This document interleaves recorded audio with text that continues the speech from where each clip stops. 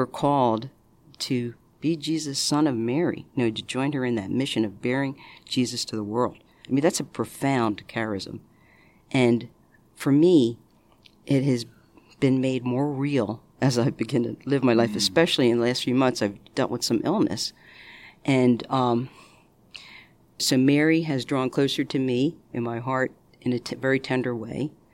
And God has drawn very close to me in very real ways. I recognize God's presence in my life, but especially through community.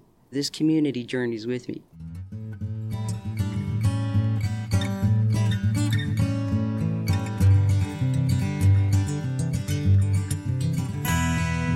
Welcome to Sharing Our Mariness Stories, a podcast brought to you by the North American Center for Mariness Studies, otherwise known as NACMS. Today's podcast is based on an interview that Juliet Frumholt at WYSO Public Radio did during the 2017 Lay Marianist Assembly in Dayton, Ohio. At the assembly, Juliet sat down and recorded a conversation that took place between two people, Linda Zappacosta and Brad Leger. Linda has been a committed lay Marianist for over 50 years. Brad is sort of new to the Marianist family, and his main connection to the Marianists is through the Marianist Social Justice Collaborative. Brad and Linda are very good friends, as you'll see in this episode. And mostly what you'll hear is Brad interviewing Linda about her experience as a lay Marianist.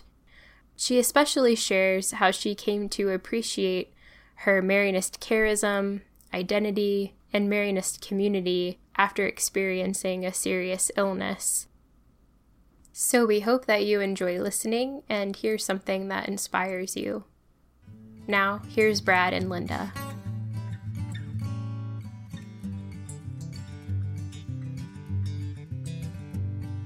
I am Linda Zappacosta. I live in Chester, Pennsylvania.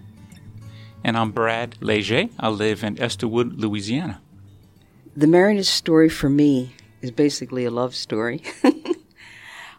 Way back in 1968, I graduated from high school, and my brother, who was 3 years older than I, had already graduated from high school, obviously, and he went to St. James High School in Chester, which was a Marianist school.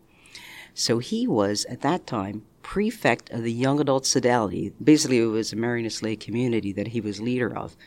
So he said, Linda, now that you're out of high school, why don't you come to one of these meetings here at the Marianist Center in Chester? So I said, okay, John. So I went, and I joined a lay community there that was meeting at the Marianist Center. And Brother Walt Oberster, who was a dear friend of mine who's since transitioned to heaven, he greeted me. He was the first Marianist religious that I met. He greeted me at the door. So he welcomed me into the room. We sat in a circle. And I began sharing some of what my faith meant to me. And I felt affirmed in what I was sharing. I felt like I had a voice as a young woman in the church. I felt so wonderful inside by that experience that I fell in love with the experience of small faith community from the get-go. So I'm like, this is a good thing. So I stayed involved, and almost 50 years later, I'm still traveling the journey of Marianist life. My story is a little bit different from Linda's. Actually, I have no real Marianist background, so to speak, within my formative years. The close I came to Marianist effect in my life was several years ago. I went through a graduate program at Loyola University in New Orleans, and one of the faculty members who coordinated the program was a Marianist. And I would see his name. I never met him, and I saw the SM initials after his name. I said, that's interesting. And it just kind of stayed there. And then several years ago, I was really at a point in my life that I was looking for a Catholic-based group interested in social justice issues. And I did some good old Google searches, and up popped the Marianist Social Justice Collaborative, and then the rest is history. And so I tell people that I'm not a card-carrying lay Marianist. However, I feel that I'm part of the family because of my involvement with the LGBT initiative. And that's how I got to know Linda and so many other people through the Marianist Social Justice Collaborative. And I think with the Marinus charism, the Marinus spirit is so pervasive in the work that we're doing that it gives us that holy power, that holy, the divine spark to do the work that we're doing and to do it with conviction. Mm-hmm. Absolutely.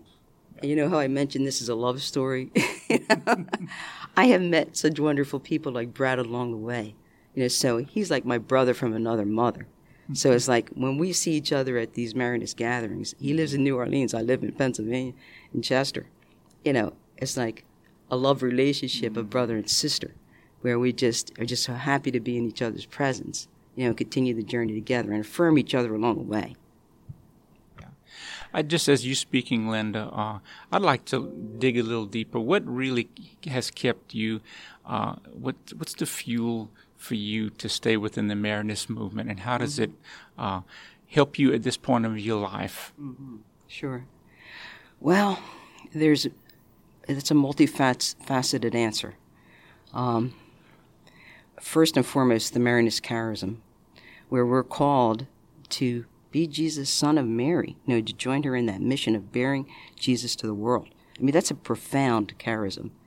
And for me, it has been made more real as I begin to live my life, especially in the last few months. I've dealt with some illness. And,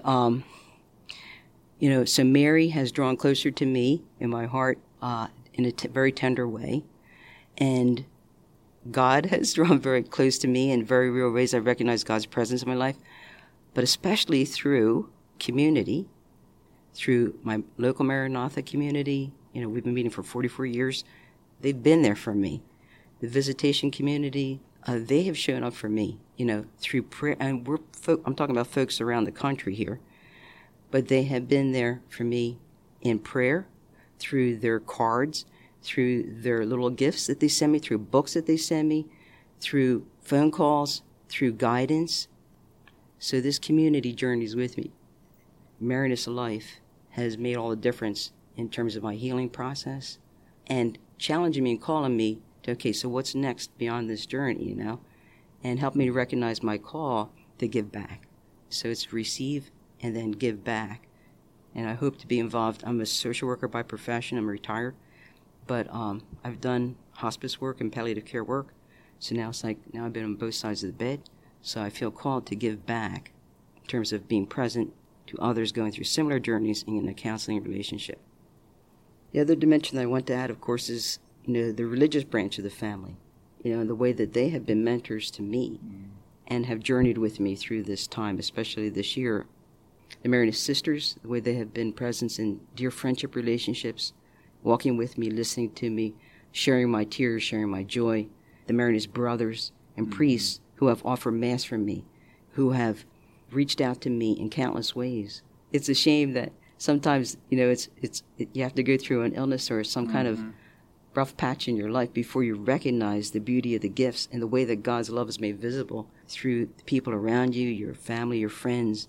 I recognize that more poignantly than ever before. Your story always touches me because I've always found you to be one of the most genuine person that I've ever met. The first time we met, we just clicked like, oh, here's my sister. Yes. A kindred spirit and slash mentor. And I'm always appreciative of how you share yourself with me in my life and the way you interact with others as well, too. And I'm still learning. I consider myself still kind of a new kid on the block in the Marinus spirit, but I feel very much at home here. In light of the Marinus spirit that really is enveloped in your life, what have you learned about yourself for the last year or so? Anything, you've kind of answered the question already, but what surprises have you had? Pleasant surprises, challenging surprises? What have you learned more about Linda? Well, one of the big lessons of this time has been seeing with new eyes my need to control, and then learning how to let go of that and trust in God's control. God's really the one in charge. So the more that I let go and let God, in a way, the more I see God's actions alive and real, in everyday life. So that's been a biggie, recognizing that, hey, I don't have to seek out and try to control all the situations. The other thing is like a judging kind of thing. I have a tendency to like make judgments sometimes that kind of dismiss some people in my life.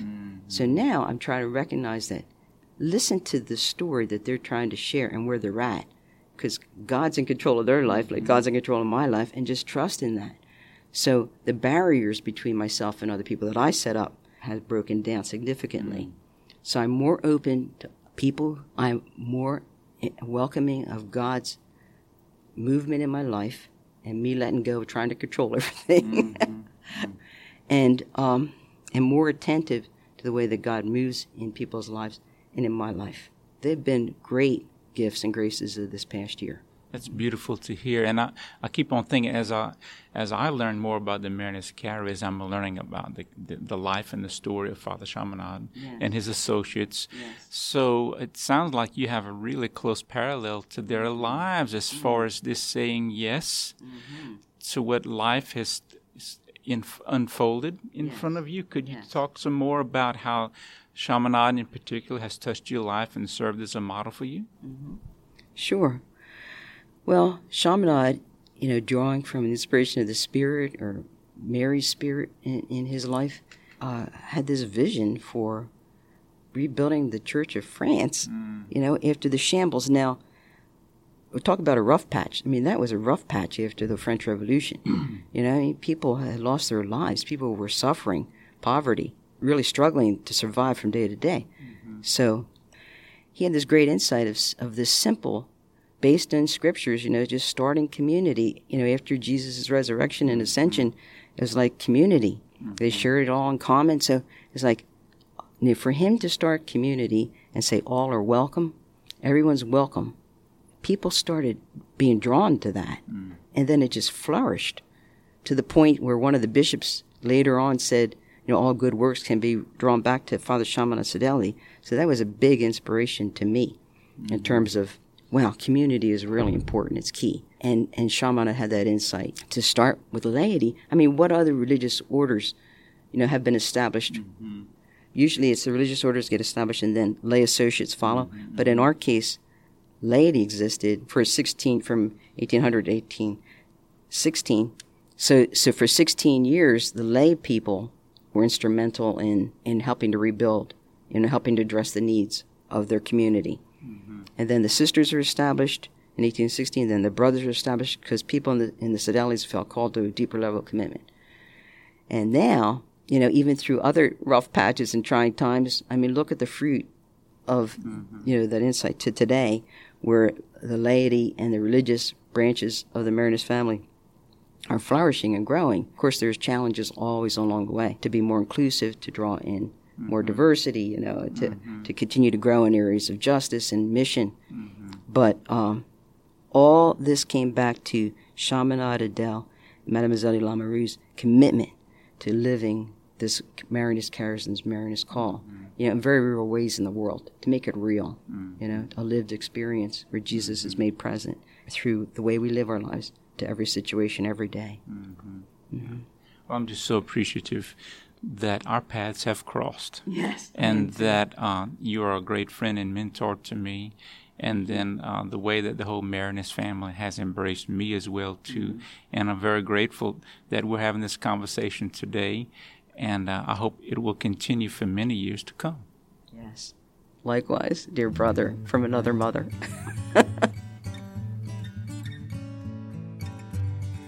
Thank you for listening to this episode of Sharing Our Marinus Stories.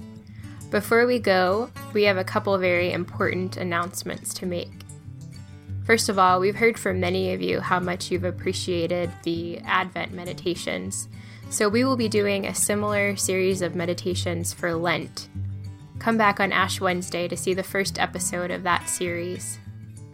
Also, sometime in the middle of March, we will be releasing an episode that's about our MSP 2.0 program from last summer. This will be a series of interviews of our program participants. They'll be sharing their reflections on the program, particularly what they've learned about the 5 silences and what resources they've created that you can use too. So stay tuned for that. In the meantime, if you've enjoyed this podcast, please tell your friends. And also, please subscribe on iTunes, Stitcher, or wherever you like to listen to podcasts. You can also listen to us on our website, www.nacmis.org, or on SoundCloud. Thanks again for listening.